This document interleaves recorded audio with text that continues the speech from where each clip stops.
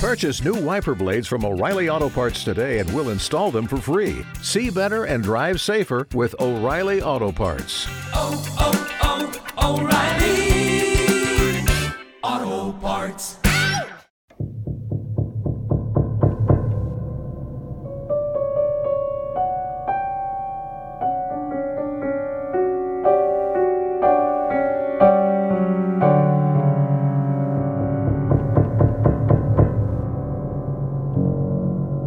Hey y'all, I'm Donna. And I'm Carrie. And we are Paranormal Chicks. Episode 273. And Carrie is getting better. Oh yeah, a whole nother antibiotic and steroids later, your girl is improving. As y'all know, my birthday was 2 months ago, and Colby got me a facial for my birthday. And so Not that kind of facial. I almost said, not your kind, Donna. And I just went and got it today, and I am smooth as butter. I walked up to dinner, and Colby said, "Oh, you're glowing." You really are. I was like, oh, God, he's so great. Who says that? Like, he's so wonderful. Like, that's some shit you would tell me, you know? Yeah. I'm like, God. Because again, he's me. Yeah. Was that your first ever facial? No, I think it's my second. I know I've had one, but it was good. I picked the one that's like, I think I just picked wrong because it was like that Places General one. So they were like, what are your problem areas? Okay, these are products you can use. And like, I didn't want to talk. I don't want you to do any talking. Like, I just want you to just rub my face. I think all of them would do talking though, because they're going to try to upsell you some Yeah, stuff. I don't want to. Can I put that on my intake form? Like, don't talk. I didn't do it in intake form. But my skin does feel really good.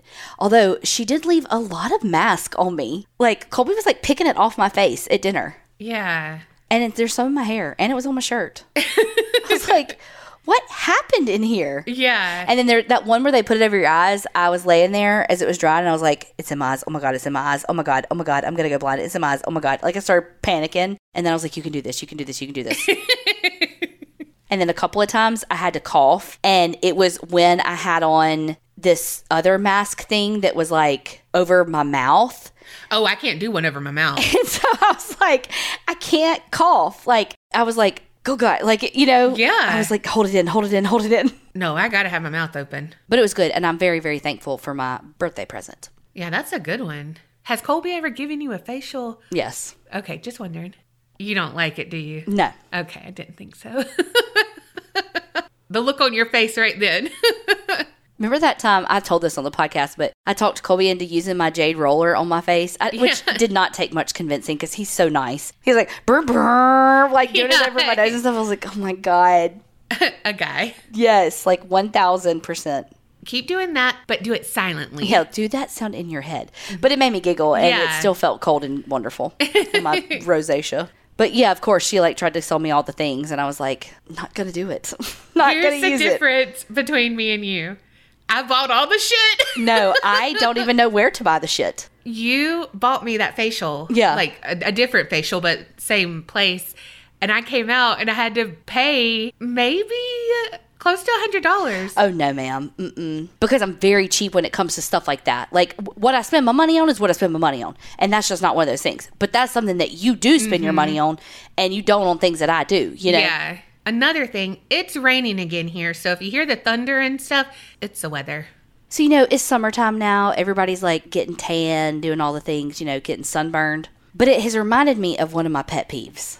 Oh, God. What? When people are like, I got so sunburned. Look. And they're not sunburned at all. You're barely pink. Like, you're like, it hurts so bad to touch. And I'm like, it's the equivalent of people like, I'm so cold, feel my hands. And their hands are like warmer than mine. Well, it's a sensation for them. Yeah, it annoys me so badly when they're like, look at my sunburn. And like, they pull their shirt down and I'm like, there's nothing there. Yeah. There's literally nothing there. Well, you're just a mean person. I am. People get on my nerves sometimes, a lot of times. But you've also been severely sunburned. Oh my God. It was stupid. Yes. Yeah. Which is nothing to be proud of because I had learned that for like every time you get sunburn in your life, your like chance of skin cancer like triples or something. I'm like, well, what happens if you've done it every single summer your whole life? Right. Multiple times. Like, this is terrible. This is not good. I'm to the age now where this is how old I am. One, I have a hat on all the time, but it's a visor. So I'm like doubly old. Yeah. But because I wear my hair in a bun on top of my head in like a messy bun, and I can't, if I have it in a regular hat, everybody's like, I don't give a fuck about what kind of hat you wear. But like if I just wear like a regular baseball cap, it's like on my neck and I don't like it. I want it on top of my head, so I got to do a visor. Yeah, this is the kind of story that you could care less about On anything else because it's my story. So Yes. like if you were telling the story, I'd be like, can we move on? Yeah, she really would. I know you. Does it annoy y'all when people are like, my hands are so cold, or look at my sunburn, or No. there's somebody out there that's like, yes. But people will annoy you very easily. Me and Tiffany went to eat Sunday or something, and I held open the door for like a guy and his son, and I was like, I hope y'all have a good one or something like that. And she laughed, and I was like, I can't help it. I just talk to people, and like, Yes. I wish you all the best. I think sometimes I just get so talked out at work. Like even during the facial, when she would say like, were y'all busy today or something, I'm just like, yeah, I just want to chill. I don't want to talk. All I do is talk all my life. Talk at work. We talk on the podcast, Yeah. So sometimes I just want to be quiet, which is why I ride in my car in silence a lot. If I don't have the radio on something, a podcast, music, that means my head is killing me. That means I'm in my happy place. No, I can't do silent. Not always. Like I get on kicks. Like right now I'm back on a podcast kick. So like I've been catching up on stuff I was behind on, Yeah. And then I'll be like, okay, I'm over talking, and I'll go back to silence. Yeah. But like we're outside more, so like I'm getting music that way. So I'm like, I don't really want it in the car either because I'm like listening to it outside or whatever, Yeah. And like sometimes when we're golfing, Kobe has this little phone holder that attaches to the golf cart, and it says it takes a lot of balls to play golf like me. And he could prop his phone up because he has like a golfing app that's like, you're this many yards away from the pin. Yeah. But like he'll put some music on too, like while we're playing. Y'all, have I talked about that Colby and I are watching Mayor of Kingstown? Yes. You were only like 4 episodes in. I'm still about that, but I may be 6 at this point. This shit is good. I just couldn't get really into it. That's what my friend Natalie said. She's like, I couldn't get into it. And I'm like, how? But I think it's only like 2 seasons, so maybe I'll catch up. Well, I'm on the hunt for something like SVU because SVU has not been hitting it for me lately. So I need something like Criminal Minds, but Criminal Minds isn't on right now. You know? So I just need something a little gritty, crimey. I don't know. Like I just need something like that. Did you ever watch that show, Chicago PD? Yep. Oh. So like I've watched a lot of this shit. So I'm like, Yeah. Yep, watch it. Yep, watch it. I like the Chicago PD, but the main guy's Voight is his name. His voice is so grovelly or whatever. Sometimes Gravelly? Yeah. You grovel on your knees. Oh. His voice is like gravelly, right? Gravelly. Oh, okay. Okay. Yeah. Words. But it gets on my nerves a little bit sometimes because I'm just like, Yes. God, you've been hanging out with me too long. uh-huh. My mom gets so mad at me because she'll be talking and I'll just go, and she'll be like, Carrie. I'm like, well, clear your throat. God, I am a bitch. If y'all could see Donna's face. Well, you know who loves me in spite of my bitchiness? Patreoners. Ooh. So thank you so much, Emily S. from Texas, Shailene J. from Ohio. Hannah W. from North Carolina, And Jada D. from Mississippi. All right.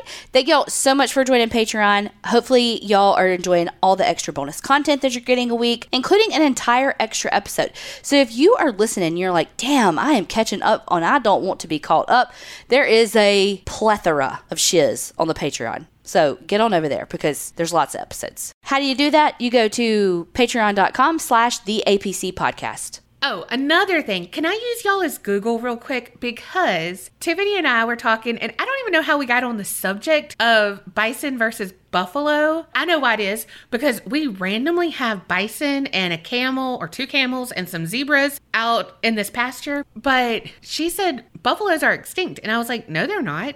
She was like, yes, they are. So I was like, Google it. Because, me and you, we got to know the answer. And she Googled, and basically it was like, bison aren't extinct. And she's like, but I typed buffalo. So she said, are bison and buffalo the same thing? And they said, they're not the same thing, but like sometimes they're lumped together. And she's like, okay, so are buffalo extinct? Like, we were just cracking up. And she was like, is this one of those Mandela effects? Well, we got to Carrie's house and we're in the pool. She asked Carrie if buffaloes are extinct. Carrie says yes. She asked Colby, and Colby says no. And I said no. So like they both say yes. We both say no. So do y'all know if buffalo are extinct? When you say our buffalo, it auto-populates our buffalo extinct, and it says nearly threatened. And then the very next one are buffalo and bison, the same thing. Buffalo and bison are distinct animals. I know, but they say they're lumped together because they're of some blah, blah, blah. I think it's where they're from. It says buffalo are native to Africa and Asia. Bison are found in North America and Europe. They're both Bonvidae, whatever. Literally, that's how Tiffany said it. That's why. But the two are not closely related. So they're like of the same family. Yeah. But they're different animals. Mm-hmm. Okay, sidebar. It says that what we call buffalo in North America are actually bison. We're just saying the wrong word. So, what are buffalo then? On the different continent. They're not here. Okay, but are they extinct? No, they're near. Maybe some bison expert can tell us the difference. Meanwhile, Carrie said they were extinct. I thought they were. Tiffany and I clearly took the same science class. Well, before we get into Donna's story, we got to talk about Care Of. They're back. And what do they care of, you ask? Your health. Care Of is a subscription-based service that ships high-quality, personalized vitamins, supplements, powders to your door every single month. They're all about caring and convenience. Add that to the 4 C's we already like. I think your C's are different than my C's, but that's okay because so are our vitamins. We need different things. And that's why it's amazing for a company like Care Of because they personalize it to your individual needs. How do they do that, you ask? Well, you take a short but in-depth quiz about yourself. What's your lifestyle? What's your health goals? And you're going to get a personalized, doctor-backed recommendation. And even better, the quiz can be retaken at any time to switch up your packets so that it fits your lifestyle. So maybe you decide that you want to start taking prenatals, or maybe you're like, man, my hair has been looking really terrible. Let's add that in there. You know, whatever your needs are, just retake that quiz. Because your daily vitamins come individually packaged for daily consumption. So she can just rip it open, take it whenever she's going to do it. But me, I take a lot of medicine, so I open up the packages and dump them in my pill minder. But it's perfect for travel. So you can just take your 3-day, 4-day, whatever you need on the go with you. Even better, those packets are personalized with your name and stuff. So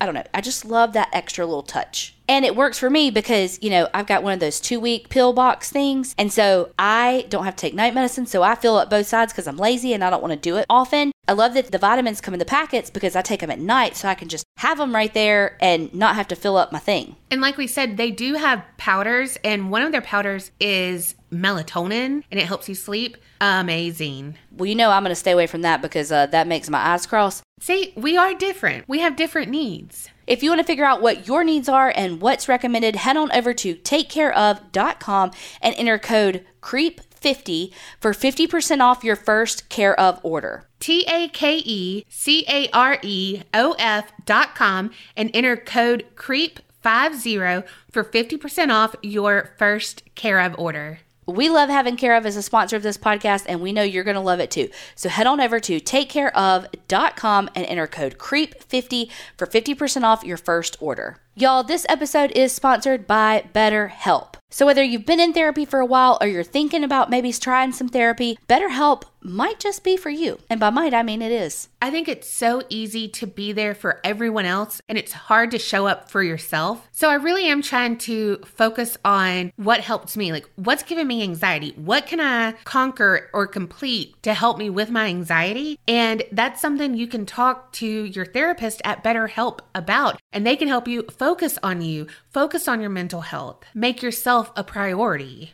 I mean, truly, it's all about finding that balance in your life. And BetterHelp helps you find that balance because it's entirely online. It's designed to be flexible, convenient, so that you can fit it in your schedule and it not be an added stressor for you.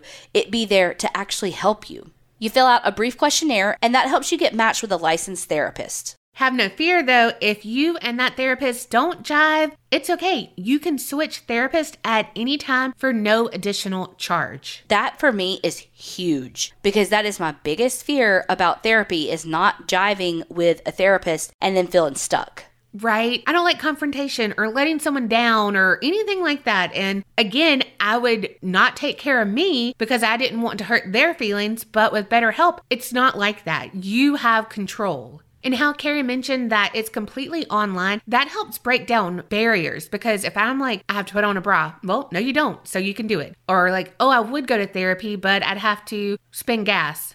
Nope, don't have to.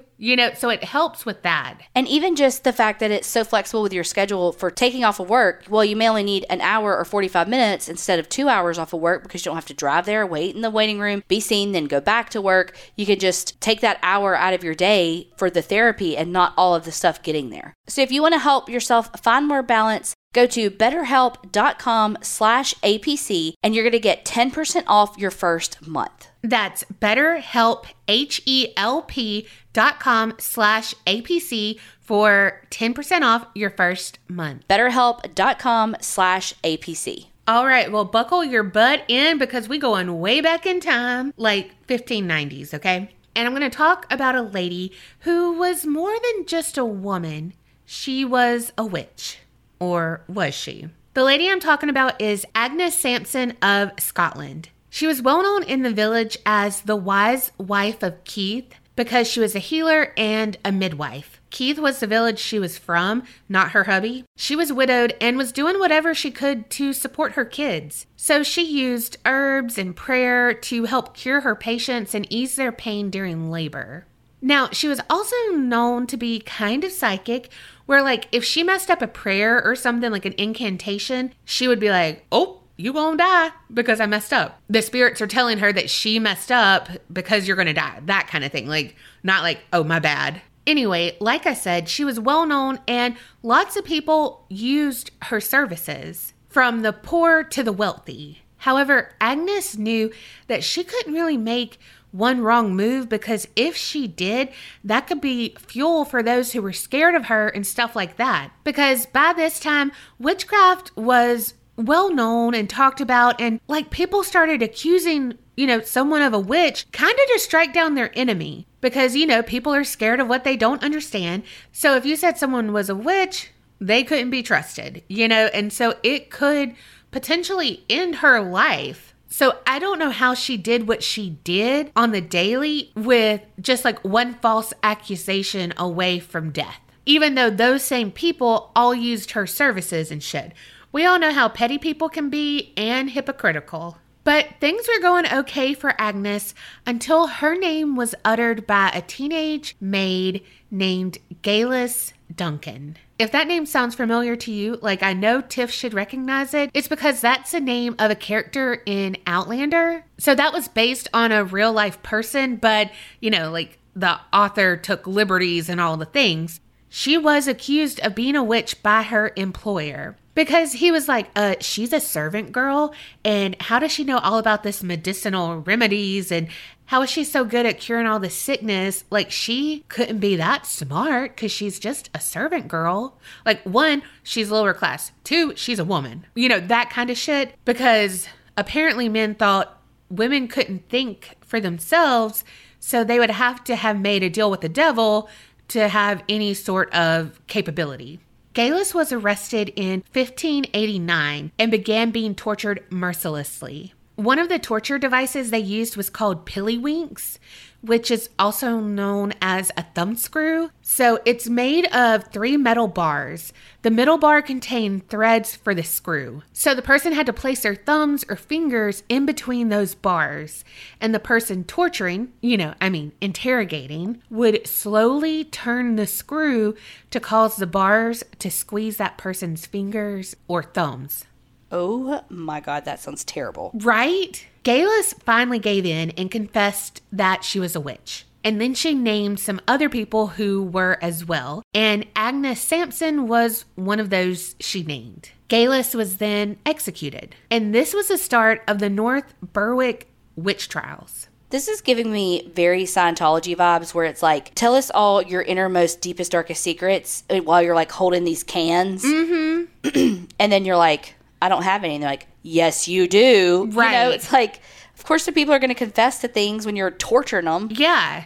And there's a reason all of this got so big. And that was because King James VI, He was married to Anne of Denmark by proxy in 1589. So, they weren't even together at that point. So Anne had to travel to her new hubby and her new home. But the 3 times she tried to sail to her new life, there were storms or issues with the boat. So she had to stop off in Norway and then send word to her, her boo about her absence. So King James was like, oh, okay, no worries. I'll come to you in Norway, rescue you and all the things. But he also faced issues from storms and treacherous conditions. But he did make it to Norway and they got married in person. However, all of Anne's peeps were like, oh shit, this was by the hand of witches and they were trying to ruin y'all's relationship and doom the kingdom and, yada, yada, yada. And James bought into this 100. And he had heard about some witch trials in Copenhagen.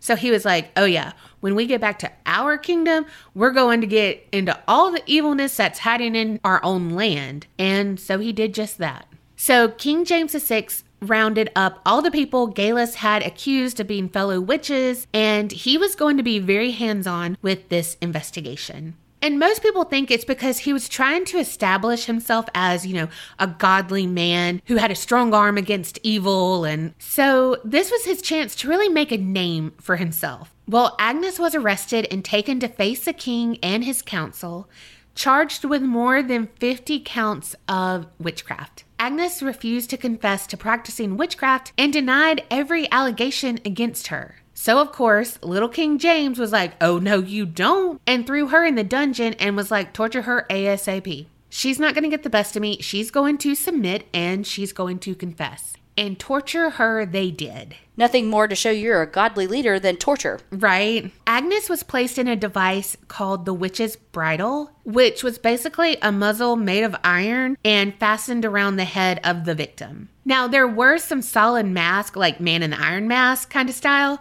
but most were just like the frames. What I can picture is like headgear, but it was more like circular, like it fit the dome of your head. Just think about headgear, how it's just like the frame of it. Whenever I was getting my facial today and I was like panicking because it was touching my eyes, I kept thinking, what about the Man in the Iron Mask?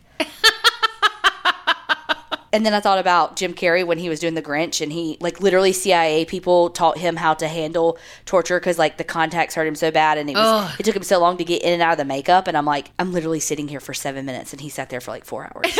And I'm panicking. So there was this iron bit placed in the mouth, and it had like 4 prongs or like spiked teeth on it. So 2 faced the cheeks and 2 faced the tongue. So it would hold the tongue like that. And if you moved your tongue, tried to speak, really tried to swallow, the sharp pieces would pierce your mouth. Oh my God. This is also known as the scold's bridle because it wasn't just used on witches. Apparently, if husbands thought their wives were mouthing off to them or, scolding them or even gossiped too much, so I would very much be in trouble, they could put this torture device on them, and some would even put a leash on it and parade their wives around town so everyone could ridicule them and know like the man was in charge and the wife was learning to submit to him. Agnes was tortured for days with this device, and it was fixed to a wall, so she had to stand there and suffer, like not even being able to sit or lay. I honestly, I don't know that I'm strong enough to do that. I know,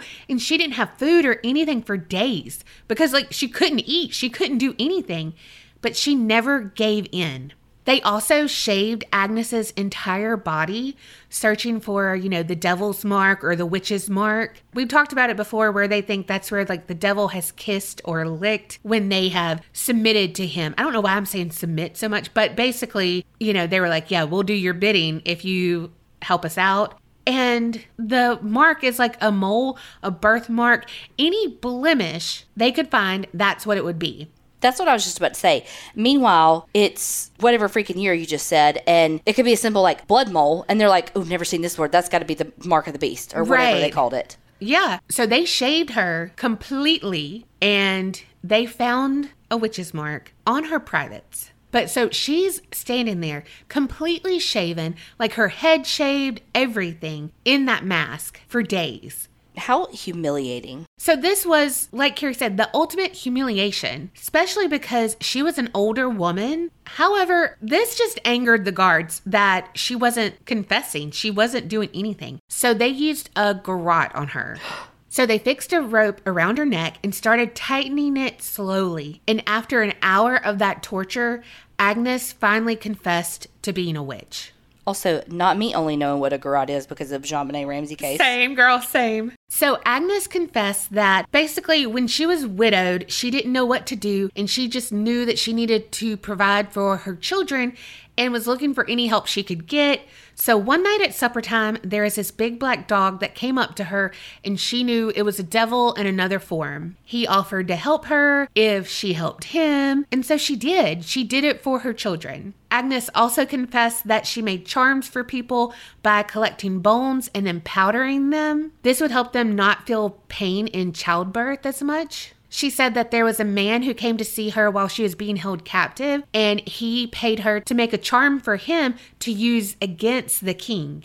He wanted King James VI to not be able to have any heirs, basically to make him infertile. Agnes strung up a toad and used its poison to create the charm. Meanwhile, though, if the charm is something that they want, i.e. less pain in childbirth, they're cool with it. But it's not something that they want, so it's a problem. Right. Another thing she confessed to was that she made a local woman a wax figure of her father-in-law because he had some bad behavior and shit. She also said that she was the one who caused the bad weather that was fatal to one of Mary, Queen of Scots' friends, like in her, court. Agnes said that she made a charm by taking a dead cat and attaching body parts to that cat and then submerging it into the water. But the thing that meant the most to King James VI was that she said that she was with a group of witches who used the same type of charm to affect the weather on the king's trip to Norway. After her confession, they continued strangling Agnes with the garrote, and then after she died, they burnt her body at the stake. But that wasn't the last of Agnes. Some say that she still haunts the Holyrood Palace, which is where she was kept and tortured in the dungeon. Her ghost is known as Bald Agnes because, they shaved her whole body when they tortured her. And in the 1990s, there was this German diplomat. He was a young guy who came running out of an office in the palace just like he had saw a ghost. And they asked him what was wrong, and he said, I saw a ghost. He said he saw a naked, transparent apparition floating towards him with outstretched arms. Like she was asking for help, but she wasn't alive, and that scared him. Another sighting was in 2014, and there was this maintenance worker who was working overtime to repair a lock. He said he looked down the corridor and it was well lit, so it wasn't like, I saw a dark shadow in the darkness. He saw a naked woman limping in his direction, and it was like each movement toward him was super slow, and it looked like she was in agonizing pain. He screamed when he saw this, and the woman disappeared in front of him into nothingness. And there's been other people who said that they've seen her in the halls, but not really coming after them or anything like that, which just makes me sad that it's like residual energy, just that she was tortured so much there that her spirit still manifests as that or something. I don't know. I just feel so bad for Agnes. But I did hear that she did name some names, but it was all people who had already been killed. So she didn't take anyone else down with her. Agnes was just a badass. But also, we can't look at Galis and say that she was not a badass because she was fucking tortured. And like you said, when someone's torturing you for the information, you're just going to tell them what they want to know. Because if you say the truth, even though that's not what they want to know, it's not going to affect them. You have to tell them what they believe is the truth. So I just focused on Agnes really, but from the late 1500s through the 1600s, thousands and thousands of people were accused of witchcraft and then killed. And many people believe it was just men who were scared of independent women like Agnes. Because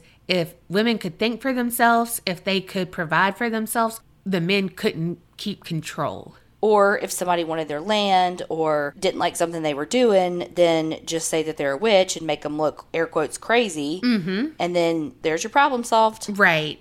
Agnes confessed to like more stuff, but it was written in a different language and they didn't translate all of it. So that's what I found. But I did see that they were like, you cured this person who had been walking on crutches all their life and now they're walking. Damn you. You know, that you helped someone during childbirth not pass away. Damn you. And it's like, okay. Meanwhile, she probably just used remedies that were passed down from generation to generation. And it had nothing to do with witchcraft. They just didn't know it. And so they were like, oh, she's a witch. Yeah. Also on And That's How We Drink, M covered this. And I didn't see this anywhere, but they said it. And I was like, oh, that is, whoa. Midwifery? That was basically considered witchcraft. Because women were supposed to suffer during childbirth. Like, it's going to hurt because that's how it's supposed to be. It's natural. Because Eve forced Adam to eat the fruit. Like, legitimately, I was taught this in church, that the reason why women have menstrual cycles and childbirth is so painful is because Eve made Adam eat the apple. What the fuck? Wow. But it's so wild that these men would rather their wives die because, you know, a woman's just 1 in a million, having their kid rather than having a midwife there to help the health of your wife and your baby. But it's like a midwife was considered witchcraft. But also, what kind of medicinal shit did you get, King James VI? You probably had the same shit she was doing, but it was a male. Well, but then conversely, though, if they did have a midwife and something bad happened, like, God forbid, the woman died or something happened to the baby, then it was all the midwife's fault, and it was because they were a witch, or it was because whatever. They cast ill will or whatever on the person. And it's like, I don't know why anybody was a midwife, because if I'm going to get blamed for shit that's not my fault because I'm trying to help you have a baby in 1492, fuck all the way off. Right. You can do it by your damn self. Look, I never want to experience childbirth, but I damn sure don't want to experience childbirth back in the 1500s. Hell, I mean, it was like the 50s and 60s when they were starting to give them gas. It was like affecting things, you know, because they were finally starting to figure out, oh, what's some pain techniques we can do? Because, yeah, this actually kind of hurts, I think. Yeah, they put my mom out for me. And she was like, if I had it to do over, I would have stayed up so I could see you. I'm like, well, one, you are way different than I am, because now I would be like, can you put me out so I don't have to feel that? Yeah, you've come so far. You used to be like, you got to give me a shot. No, I'm not doing it. Now you're like, well, you can give me a shot and knock me out. Yeah, go ahead. I was telling people on Discord that I have come so far with shots. Like, I used to be so scared. And one time in Houston, Carrie went with me, and I mean, I was squeezing her hand. And she said, what do you need? I was like, I need you to sing. And she just started singing. I don't even know what fucking song. And that phlebotomist was not having it. No, she wasn't. She was so over us. And I'm like, this is funny. And this is a good friend, okay? But yeah, that is a story of Agnes Sampson. Like, she was just doing a good thing for her, for other people, for her family. And then because they tortured this young girl, and of course, Agnes was known in the village. So of course, Galus is going to say her name. That's an easy name to say and kind of like verify, you know? Remember, when I was in high school and I got pulled over and I had cigarettes on me and the cop asked me where I got them and I straight said it was Tiffany. Yeah. I crack under pressure. Yeah, you do. Meanwhile, though, Tiffany has like the most common name ever. He probably thought I was lying anyway. But I definitely cracked under pressure. It's all right. She forgave me. Statute of limitations is up on that, right? She can't get in trouble for buying me cigarettes when I was 17. Hell, now you gotta be 19 to buy them. What? Yeah. Oh, shit. Well, before we get into Donna's story, we gotta talk about Gooder because they are back with the cutest freaking sunglasses. So my sister was in town a couple weeks ago, and we went to my other sister's house to her pool. I got in the pool and I was like, are those Gooder sunglasses? And she said, yeah, girl. I was like, so are these.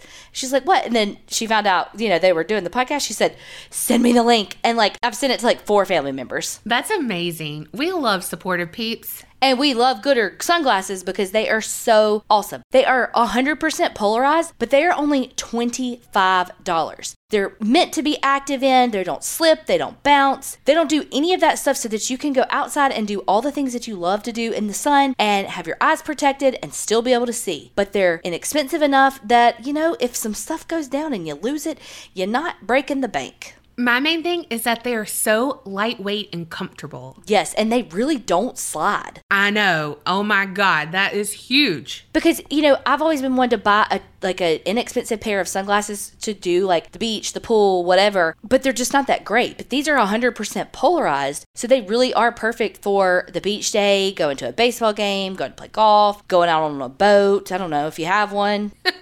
I was going to say, yes, you do that. You do that. Do you have a boat? And seriously, the colors and the styles are amazing. And how she said, they start at only $25 for a great pair of sunglasses. And even better than how cute they all are is the names. We talk about that, the extra mile, the little unique touches that a brand can do. If you make me laugh or you're like, oh my God, that's so something I would say, I will spend money. And then to have an excellent product, it's like, okay, and now I'm going to repurchase. But also, Gooder offers 30-day free returns. So 100% satisfaction guaranteed. And not only that, the sunglasses come with a 1-year warranty, and Gooder is a 100% carbon neutral company. And the frames, you can search them by different styles. And then they have like regular sizes. They have the BFGs, which are wider frames with a little bit longer arms. That's what I had to get. They have LFGs, which are like for the smaller frames. Look, one of these sunglasses, so cute. This is the name of it. It's literally Donna, short with benefits. Yes, I love that. I'm changing my Tinder profile. The colors are so vibrant and electric, or you can totally go a little calmer than that and do black and brown. They have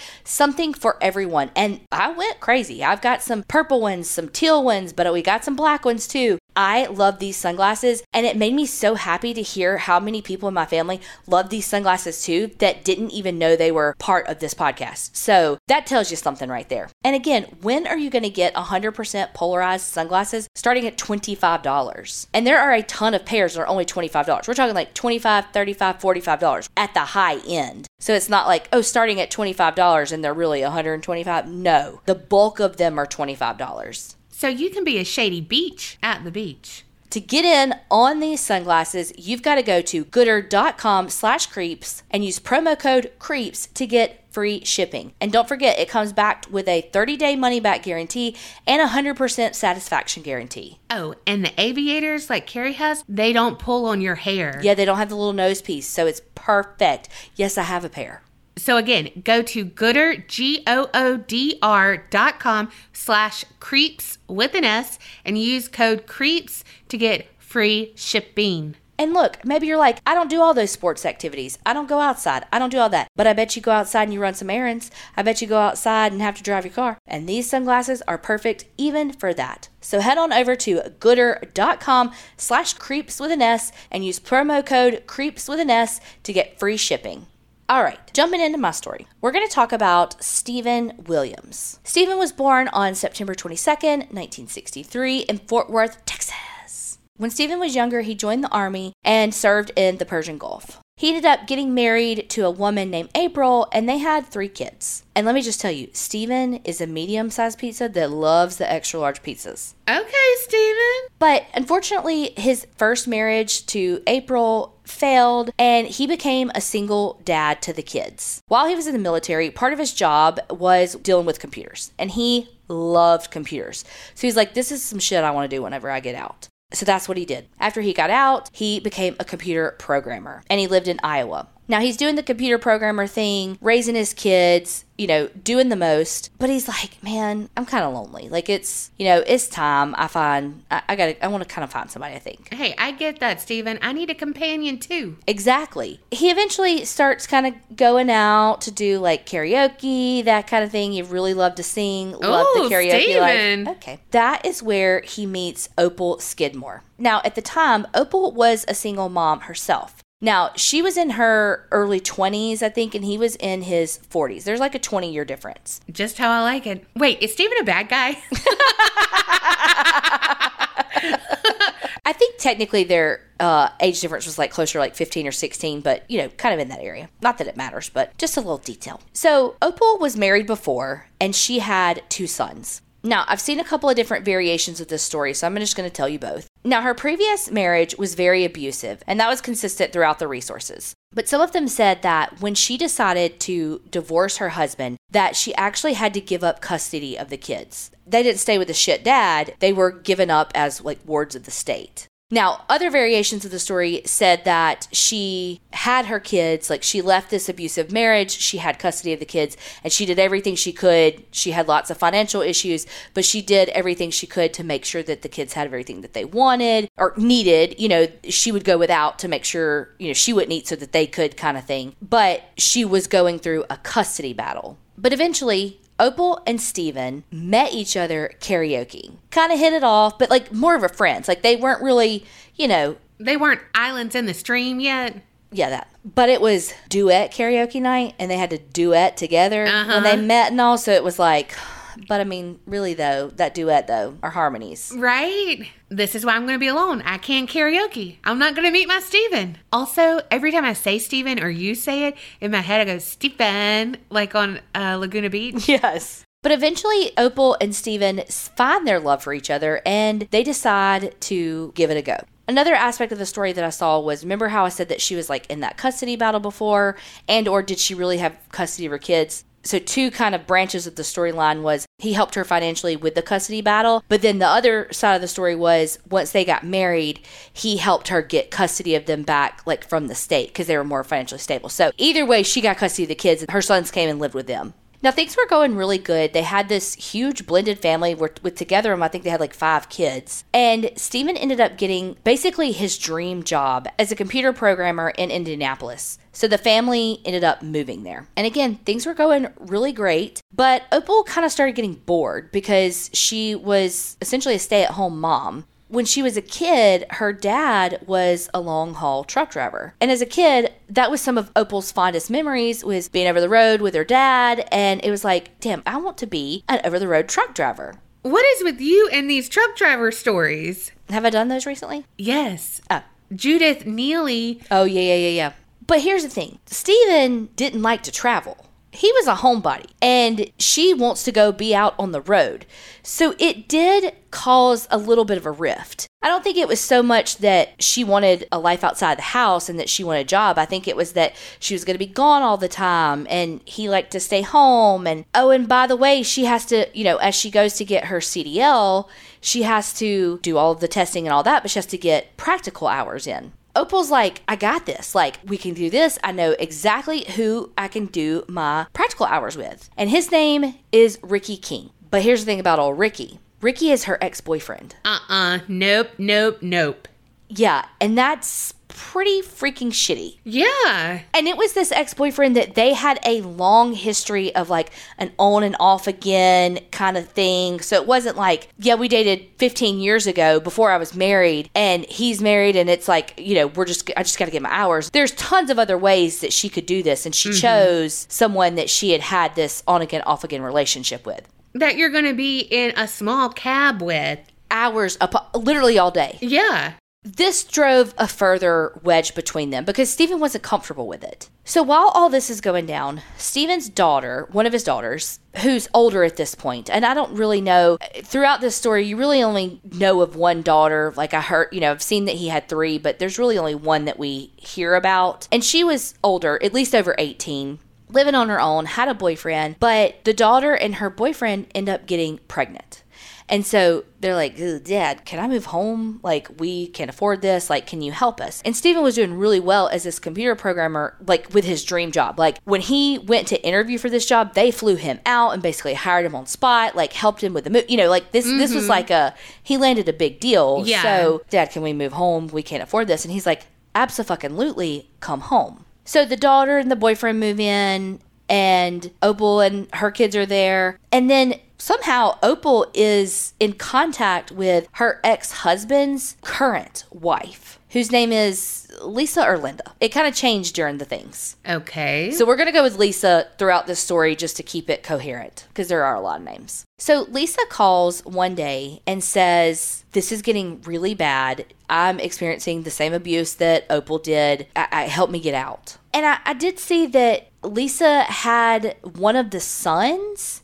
So there's some custody things that I'm just not 100% sure on, because it wasn't Lisa's son, it was Opal's son that was living with Lisa and the ex-husband. When Lisa calls and says, like, this is getting really bad, they offer to help. Stephen and Opal say, come live with us, bring the kid, come on. Like, the more the merrier, we want you safe. And Lisa fits right into the groove with the family. So she starts doing some stuff at the house to carry her weight because she's not able to financially contribute. So she's like, hey, let me do some of the cooking, the cleaning, help take care of the kids, all of this. Ugh, the things I hate to do. Well, the problem is that Opal hadn't been doing those things. She had been on and off the road with Ricky. And so there was a lot of tension, Opal and Stephen, about matters of the house. Like, she's gone, he's doing all the things. There just was a lot of bickering. And not to mention the fact that she's over the road with her ex-boyfriend. And honestly, while Opal is gone with Ricky, Lisa and Stephen get pretty close. I knew this was going to happen. So after Lisa moves in, all the things, about 2 months later, Ricky's contract ends. So he and Opal have to come home because she can't do practical hours if his contract's up. Ricky starts staying in the house as well. Oh my gosh, that would give me so much anxiety being in that house. So now you have Opal and Stephen, like, in the primary bedroom. Daughter and son-in-law with their baby in one of the rooms. Opal's sons share a room. Ricky downstairs. Oh, and then you have Charles, aka Charlie, who's Opal's cousin, like a distant cousin, but a cousin that, like, comes in and out and stays too. Oh my God, how big is this house? Monstrous. It had to have been. Also, this reminds me of when my sister was alive and her new husband lived at their old house with her ex-husband and his new wife. That gives me all the anxiety.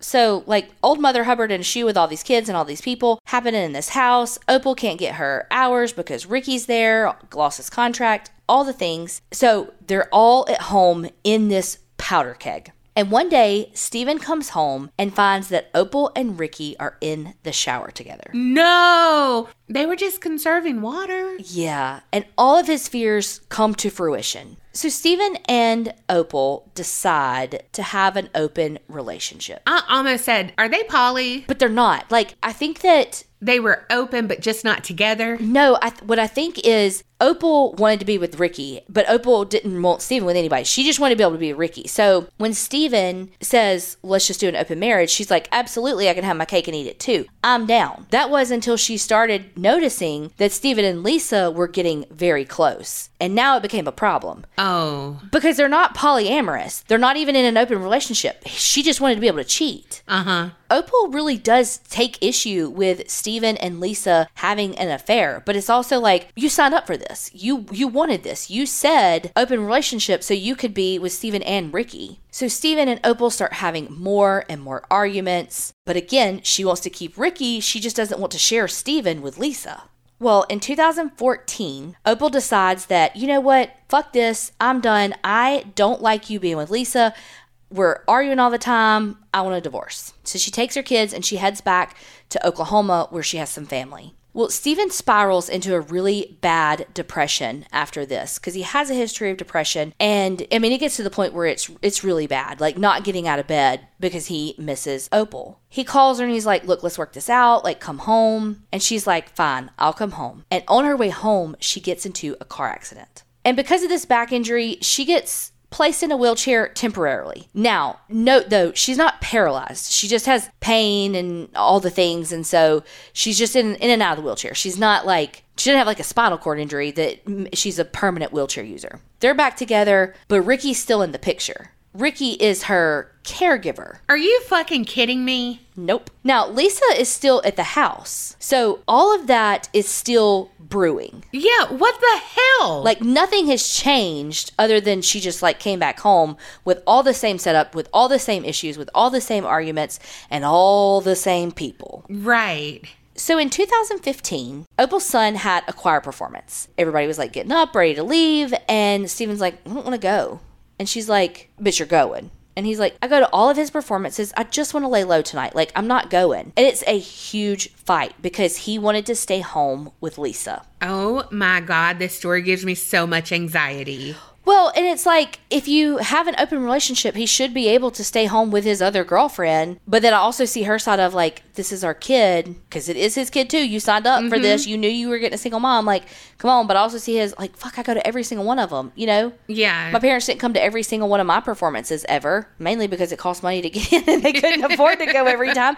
So I totally see both sides of that. Yeah. But it caused a huge fight. I just don't understand their dynamic. Like, for him to be so depressed with Opal not in the picture, but yet still with Lisa. They've definitely both had a lot of trauma from their past that I think Opal was so used to trauma and so used to volatile situations. Like, one of the shows I was watching about this had like a psychiatrist and all this on there. And he basically said, like, when you've been in a relationship that has like that level of abuse and all, you run on adrenaline all the time in these relationships. And so when you go into a relationship that doesn't have that level of trauma and that constant living on edge because you don't know if, air quotes around, what you do is going to set them off, even though it's not you doing it, that sometimes people get bored and they're like, something's missing from this new relationship. It doesn't have that adrenaline component to where you're like constantly in that like go, go, go mode. Yeah. And so they get bored. And so they create situations that cause problems and drama in the relationship to get that adrenaline that they feel like is supposed to be there in a relationship because it's all they know. You know, Do you feel seen? yeah. When you were saying that, I was like,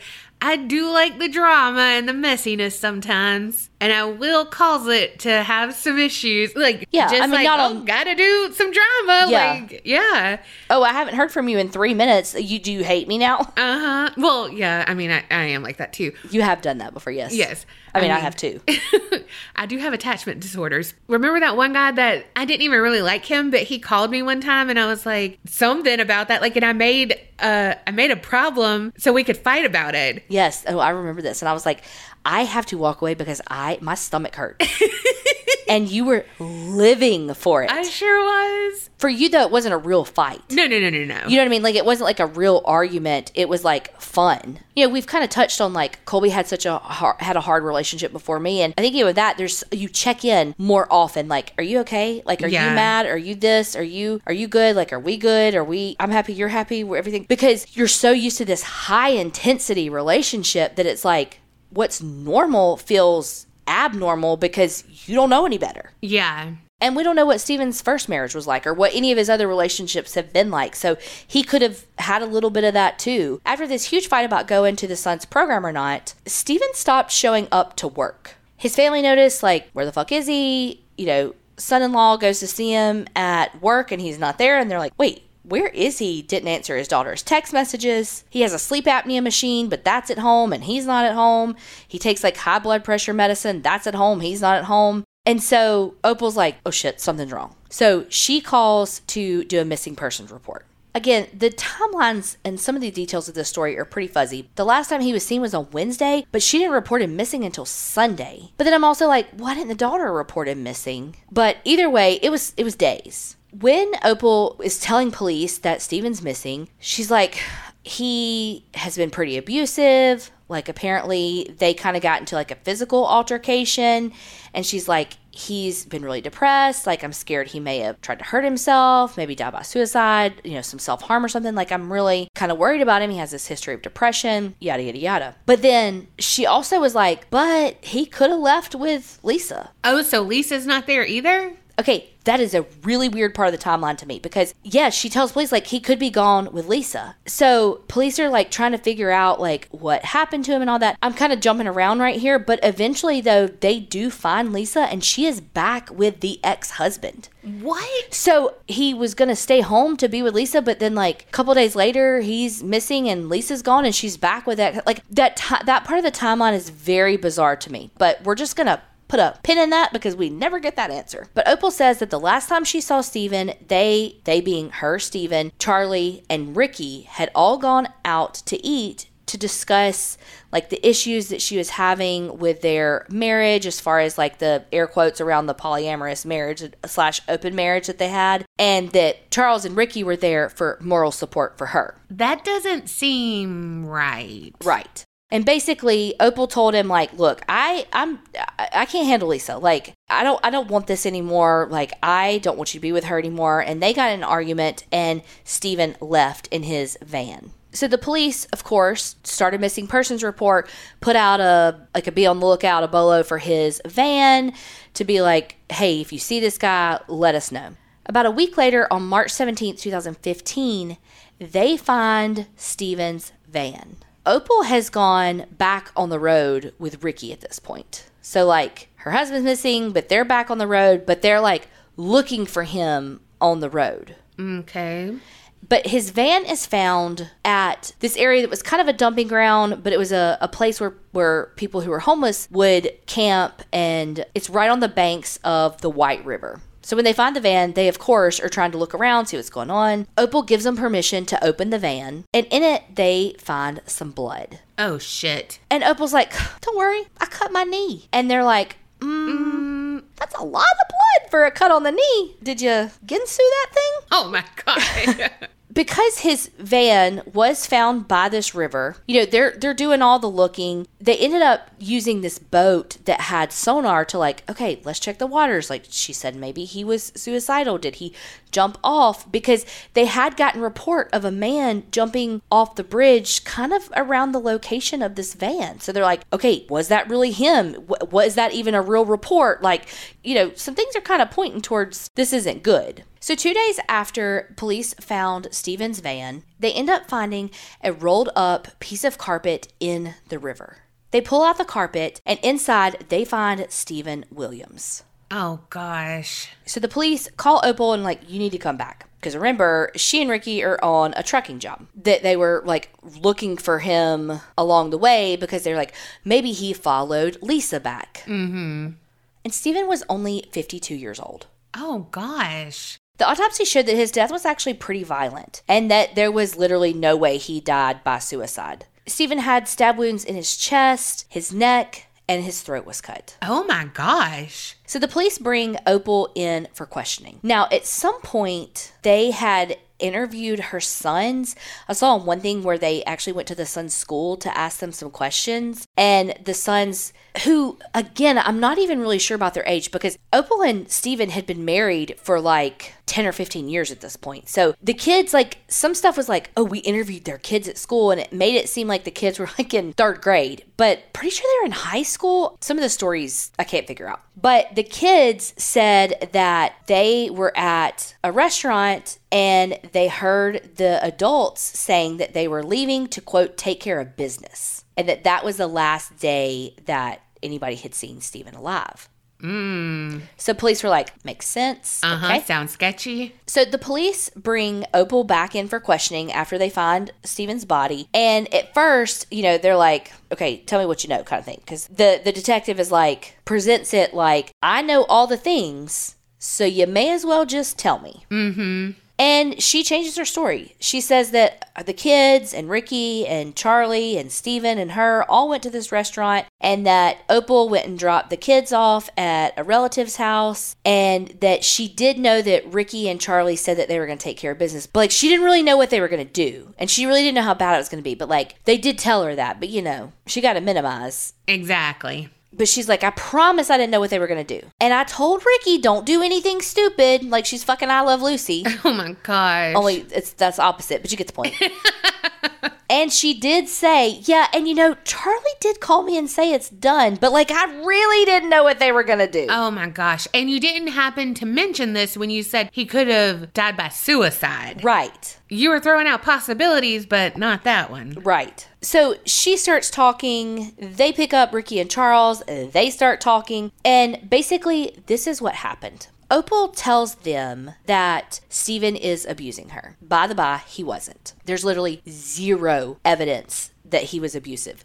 Zero. She also says that he has a large sum of life insurance. Charlie is more keen on the life insurance aspect, and, you know, yeah, she's getting abused, so, like, let's support her. Mm-hmm. Whereas Ricky really has feelings for her and is like, I gotta protect her. All you motherfuckers live there. Like, Charlie was kind of in and out, but, like, Ricky, you lived there. You would know if she was being abused. Yeah. Ricky and Charlie tell Steven, Opal's fallen or something. She needs our help, so let's go. And he's like, okay, like, what's wrong? Who do we need to call? Like, where are we going? You know, blah, blah, blah, blah. So he goes with them, and at some point, one of them pulls out a knife. And he's like, oh, whoa, hold up. What's happening? Like, I thought you said Opal needed us. Like, he's kind of starting to put these pieces together that he's in danger. And he's literally pleading for his life when they start stabbing him. But they stabbed him a couple of times, and he hadn't died. He's like down, and he's hurt, obviously. He's stabbed, but he hasn't died. I don't know if maybe the guys have second thoughts. I don't know. But they end up calling Opal. Put Steven on speakerphone, call Opal. Steven is on the phone with Opal, begging for his life. Please tell them to stop this. Please help me. And Opal literally says, you shouldn't have been sleeping with another woman, and tells them, do it. Oh my God. And Charlie slits Steven's throat. Oh my gosh. Here's the thing though. So Steven went from literally begging to live to begging to die because he was in such agony from them using a dull knife to stab him. Oh my God. Also, they killed him with his love. Like, they used Opal to lure him out there. Yes. Ugh. So this ended up not going to court because they all confessed and they didn't back out of their confessions. They were all arrested and charged with first-degree murder, but Opal says that she's innocent and that she just pled guilty because she was scared and she didn't know what to do and all the things. And she ended up getting sentenced to 50 years in prison. Charles Lehman is his name, Charlie. He was sentenced to 55 years in prison, and then Ricky King took a plea and was sentenced to 45 years in prison. And this was on an episode of Snapped, season 25, episode 5, and it actually has Opal on there talking about it. And then it was on an episode of Fatal Vows, season 6, episode 13. Opal is in jail at the Indiana Women's Prison in Indianapolis. She's eligible for parole in like 2051 or something. And then Ricky is at the Wabash Valley Level 3 Correctional Facility, and Charlie, who was 23 when he was convicted, by the way. Oh my God. I forget how old Ricky was older than her. Like I think he was even older than Steven. But Charlie was like 19, maybe 20 when this all happened, because he was 23 when he got sent to prison. Wow. And he's at the Wabash Valley Level 4 facility. But like I had to say that too, because every time I hear Wabash, like that's on all of those lockups. Like that's a really common facility that they were in. So I'm like, you know, what have you seen them in the background or something? I know. Opal orchestrated this whole thing because she was selfish. She literally wanted her cake and eat it too. She wanted to be with Steven, but she wanted to be with Ricky, but Steven couldn't have Lisa. Right. Or anyone. It didn't matter if it was Lisa. Right. But I do think she had like an extra jealousy for Lisa. Well, because it was her ex's ex. Can an open relationship work? It can. I think a polyamorous relationship can work more than an open relationship. Yeah. But it's few and far between that it works. Both parties have to really agree on it. I feel like she wanted it, so he was like... But no, because I think according to his daughter on the Fatal Vows... Because the daughter's interviewed on both of them too. She said that he's the one that broached it with her. It was his idea. But I think it's because he was like, let me just do this for you so that I can keep you. Yeah. But you've talked to so many people, met them like on Tinder and stuff like that are in open marriages, and it's always bad. Yeah. It is literally always bad. Like it starts out fine and then, yeah, I couldn't be in an open relationship. Fuck no. I'm not that jealous of a person, but it just comes down to my love language is like quality time and touch. Mm-hmm. And if you're not spending quality time with me because you're spending quality time with someone else, I'm not getting my whole love tank filled. Yeah, no, I absolutely could not do it. I'm far too jealous. Colby is too, so it works out. Oh, absolutely. Like, not in the toxic, like, right. He sees me talking to somebody, he gets mad, but like, there's no shot in hell. The thought of him even talking to someone romantically, not, I trust him implicitly, like, if he's just, somebody texts him or he's talking to somebody at work, like, but I'm saying, like, in an inappropriate way, oh my God. Yeah. But I have been lucky in that I've never had that trust broken in a relationship, because I didn't really ever have them before. That's why I am able to trust him so much. But I mean, he trusts me even though he's had that broken in relationships before too. But, that level of trust comes with security and, there's so many things that go with that. And for me, once it's broken, it's done. If you are able to stay in a relationship after someone's had an affair, I'm so happy for you. I could not do it. Right. And I do believe it's possible. People can do it and work through it and get past it. That ain't me. Right. You wouldn't do the dishes and I'd be pissed. I'd be like, you didn't do the dishes and you had an affair. Right. Yeah. I could never trust them. I would become the toxic person and the overbearing one, and it would be bad. Yeah. And some people just gonna cheat. Look, Donna's in all these groups that are like, are we dating the same guy? And people, if they want to cheat, they're gonna cheat. Because they can be supermodels. They could be fucking volunteer of the world people. Somebody who's insecure and that's why they cheat, it doesn't matter. They're going to do it. Mm-hmm. And then some people just are just cheaters. It's not because they're insecure about something. They just are just cheaters. And it's not going to change. And it doesn't matter who you are. It matters that that's who they are. Mm-hmm. We've also had men tell us before they're married and they're cheating on them, and it's like, well, what's going on in your marriage that's making you do that? And they're like, nothing. Everything's perfect. Mm-hmm. Love her. She's great. Wouldn't want a life without her. Yeah. But you're cheating on her. Yeah, you're talking to me about this? What? Which is why I have trust issues, because I've seen the other side. Yeah. And look, have we all done shit we shouldn't have done? Absolutely. So no shade if you've ever been in those situations, because everybody has. Yeah. Well, I guess not everyone, but most people. Yes. And hell, probably everybody and not even realized it. True. Very true. There's a country song by a singer named Cam. Love her. And it's called Diane. Oh my God. I love that song. Love that song. But basically it's like Cam, the singer, is writing the song to Diane, who's the wife, and she's like, Diane, I promise I didn't know. Can we meet? Can we talk about this? I'm so sorry. I didn't see a wedding ring.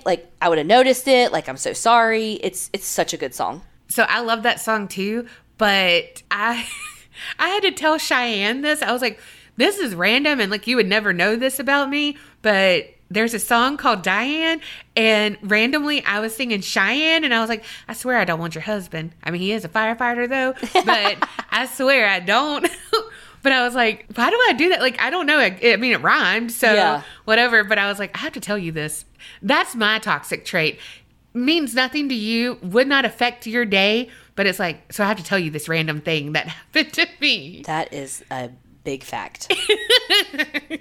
Well, hopefully y'all enjoyed this episode. Thank y'all so much for listening. Don't forget to subscribe, review, all the things, and remember, creep it real and don't get scared.